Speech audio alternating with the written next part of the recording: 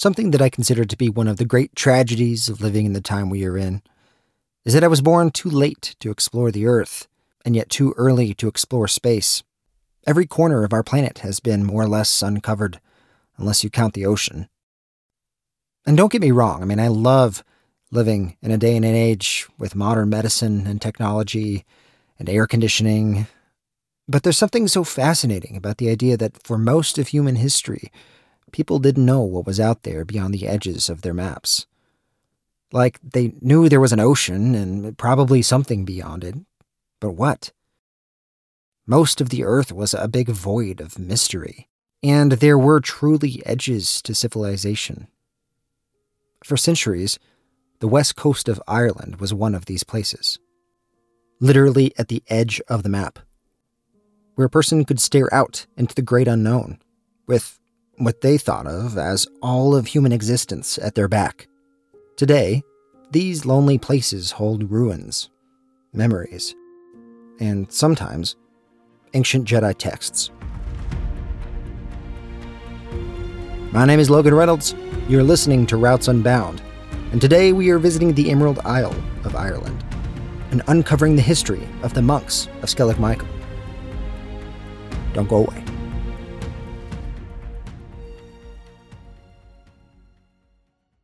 In the 5th century AD, the Roman Empire collapsed, and when it did, Western civilization regressed.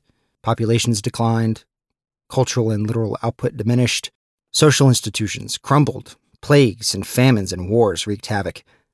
This time period was sometimes referred to as the Dark Ages, due to the perceived lack of historical record compared to other times in human history. Intellectual pursuits were all but gone in much of Europe for centuries. But so much of what was preserved during this time was because of monks. Christian monks became keepers of knowledge through their preservation of the Latin language. It was their monasteries which became the centers of intellect for much of Europe. And often they were built in these incredibly remote and hard-to-reach places and were sometimes fortified. They were like bastions of knowledge, preserving not just the Christian tradition, but art, history, science, philosophy, math. And monks themselves often lived pretty hardcore lives, forsaking earthly pleasures and indulgences to more readily connect their spirits to God. This was a practice known as asceticism. Ireland is home to many of these monasteries, some more notable than others. One such is the monastery at Skellig Michael. Skellig Michael is a small island, just over 50 acres in size, about 7 miles off the coast of southwest Ireland. Most of its surface consists of rocky cliffs, which reach over 700 feet into the sky, and form 2 peaks, between which is a valley known as Christ's Saddle. The island's story stretches back almost to the time of Jesus Christ. But before we get too far into the story of Skellig Michael, we need to understand how Christianity came to Ireland, and how a captive teenager became the symbol of a people and a country.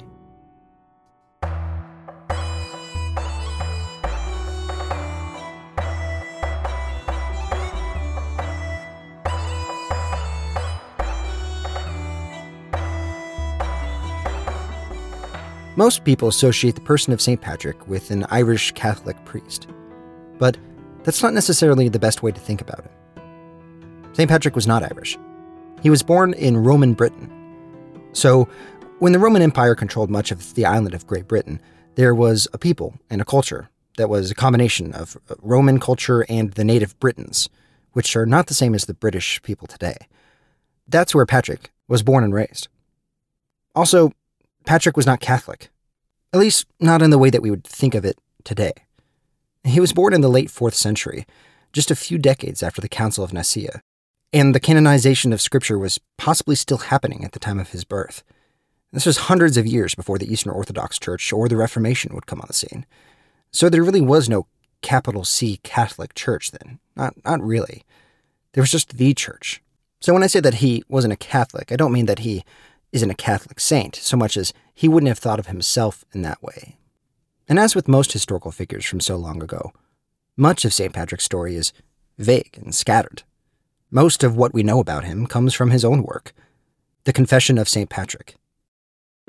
While he began his life as the son of a senator and tax collector in Roman Britain, at the age of 16, he was taken captive by Irish pirates, along with, according to him, thousands of others. For 6 years, he was a slave, working as a shepherd in Ireland. And what's interesting is that he attributes his capture and imprisonment to the wrath of God being poured out on him as an unbeliever. And he claims that during his captivity, his eyes were opened, his heart was turned to God, and he converted to Christianity. One day, the young Patrick heard a voice telling him that it was time to depart for his home country, that his ship was ready and it waited for him far away. So he fled from his captors. And this is the crazy part. He essentially ran 200 miles from one side of Ireland to the other to find his ship. And when he did, he just asked the men on the ship for a ride. They initially refused him, but somehow Patrick was able to win them over, and they granted him passage. He describes this journey as being incredibly difficult. After landing, he and all of the sailors ended up walking through the wilderness for 28 days and nearly starved to death until Patrick prayed and some wild pigs showed up. Then Patrick goes on to describe this moment, this encounter where Satan attacks him while he's sleeping, and he couldn't lift his body until sunrise. Then he gets taken captive again, this time for 2 months, before he's freed and escapes. Eventually, somehow, he ends up returning to his parents in Britain in one piece. And of course, after such an experience, Patrick decides to become a priest. He goes on to study in Italy and what would one day become France. He becomes a bishop, but somewhere in the intervening years between his captivity and his return to Ireland, he has another vision. Here's how he describes it in his confession. And, of course, there, in a vision of the night, I saw a man whose name was Victoricus, coming as from Ireland, with innumerable letters. And he gave me one of them. And I read the beginning of the letter, the voice of the Irish. And as I was reading the beginning of the letter, I seemed at that moment to hear the voice of those who were beside the forest of Falkland, which is near the western sea, and they were crying as if with one voice, We beg you, holy youth, that you shall come and shall walk again among us. And I was stung intensely in my heart, so that I could read no more. And thus I awoke. From the little we know about Patrick, most sources claim he arrived in Ireland again in 431 or 432, this time on purpose, and with a burning in his heart to turn the pagan Irish to God. Tradition states that Patrick had a hard time with it at first, and that his life was threatened on more than one occasion. Eventually, he started making converts, and the son of an Irish chieftain, Benignus, became his disciple.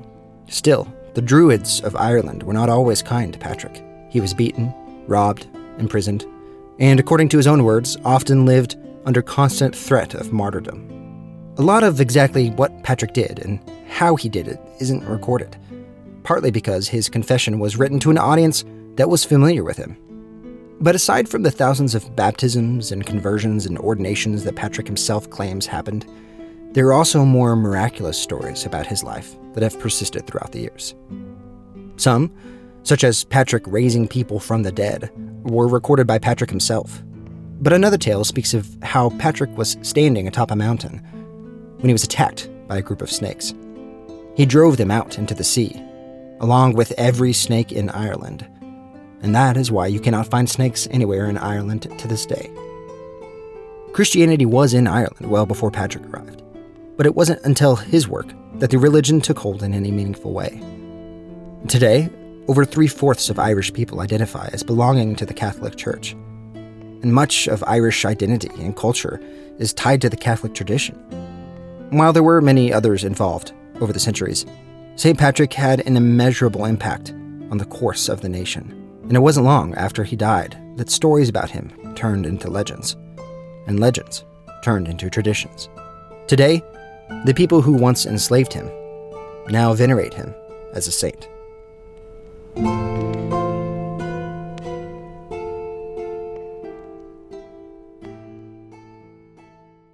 While the Christian faith didn't take root in earnest until the time of St. Patrick, Skellig Michael has been a place of spiritual importance for nearly as long as the Christian tradition.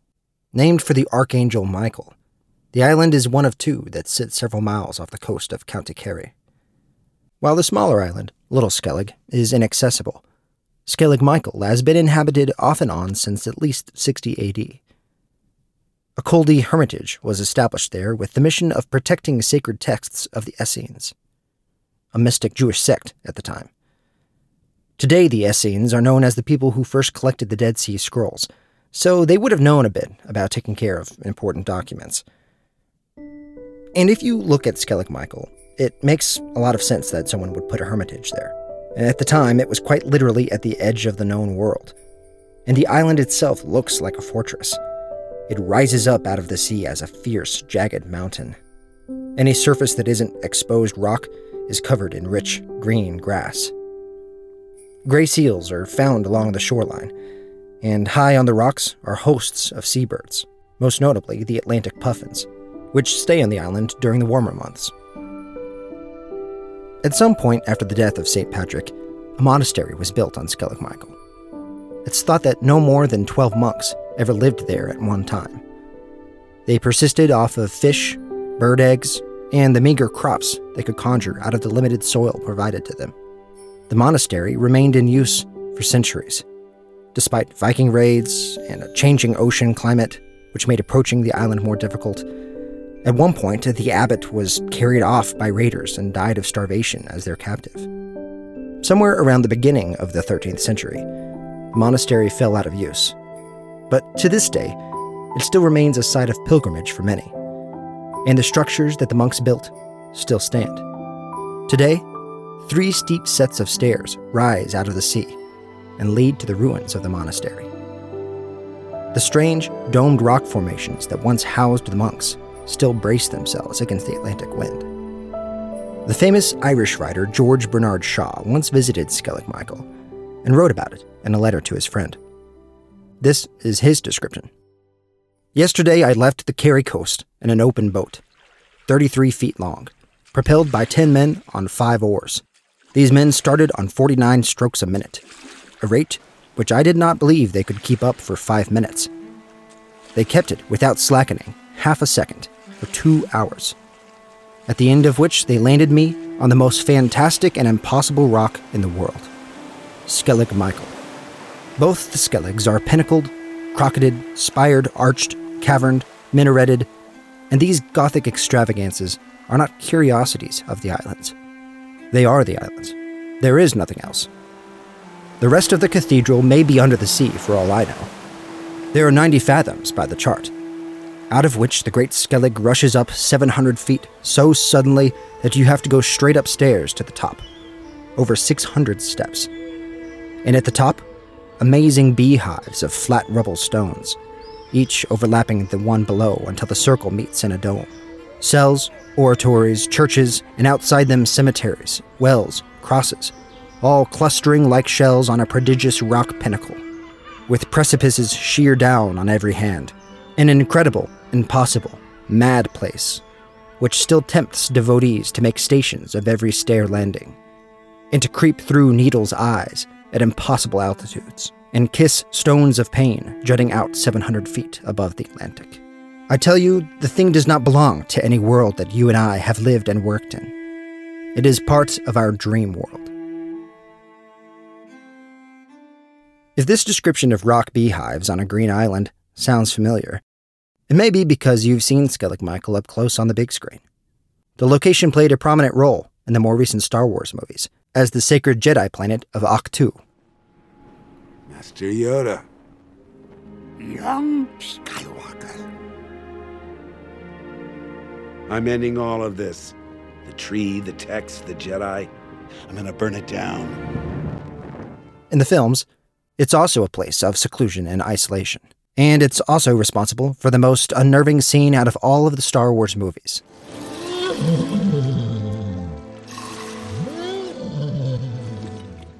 If you know, you know. It turns out even monks in a galaxy far, far away see Skellig Michael as a good place to hide their old scrolls. Mark Hamill, who plays Luke Skywalker, also described feeling the same sense of wonder as Shaw during his time on the island while filming the movies. He claimed that standing amongst the ruins on Skellig Michael felt like being on a different world. The island was made a UNESCO World Heritage Site in 1996, and you can visit it today by chartering a boat from the mainland between May and October. It's thought that the sea is rougher now than it was when the monks lived on the island, so it's not as accessible as it once was. Even if you get there, there's no amenities on the island, not even a bathroom, and the climb up the crude, worn stairs can be difficult. But for those visitors willing to brave the sea and make the climb, the views, I'm told, are well worth it.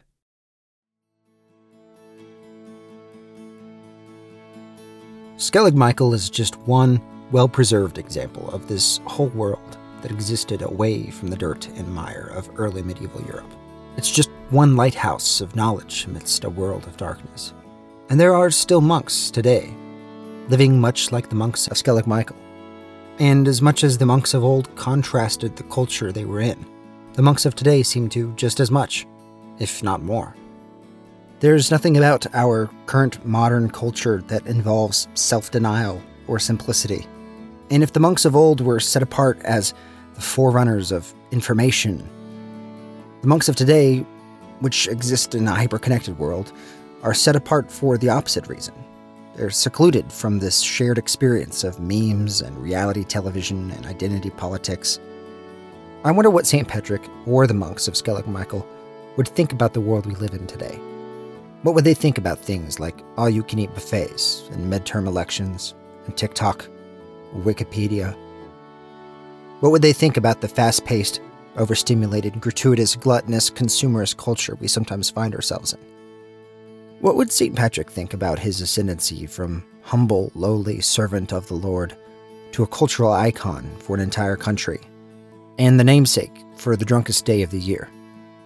Something tells me that he would be aghast at how idolized he's become.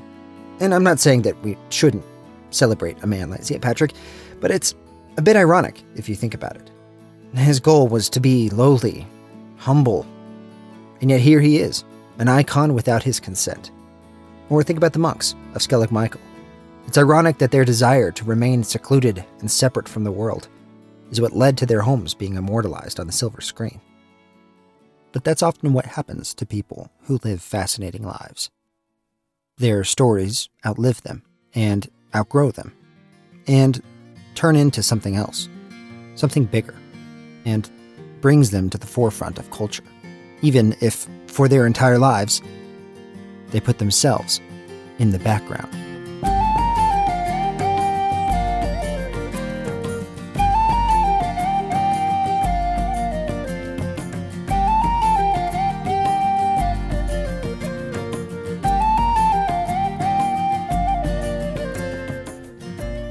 This episode of Routes Unbound was written and produced by me, Logan Reynolds. There are a lot of resources to learn more about Skellig Michael. And if you want to read the Confession of St. Patrick, it's pretty easy to find on the internet as well. There's a lot of different translations. Just be forewarned, it's not exactly written for a modern audience, but still interesting to read nonetheless. And if you want to follow along with what else we're doing with the show, make sure to follow us on social media. You can find all of those links at mccunemedia.com. That's MCCUNE media.com. And until next time, don't forget to slow down, be human, and share a drink with somebody this week. See you next time.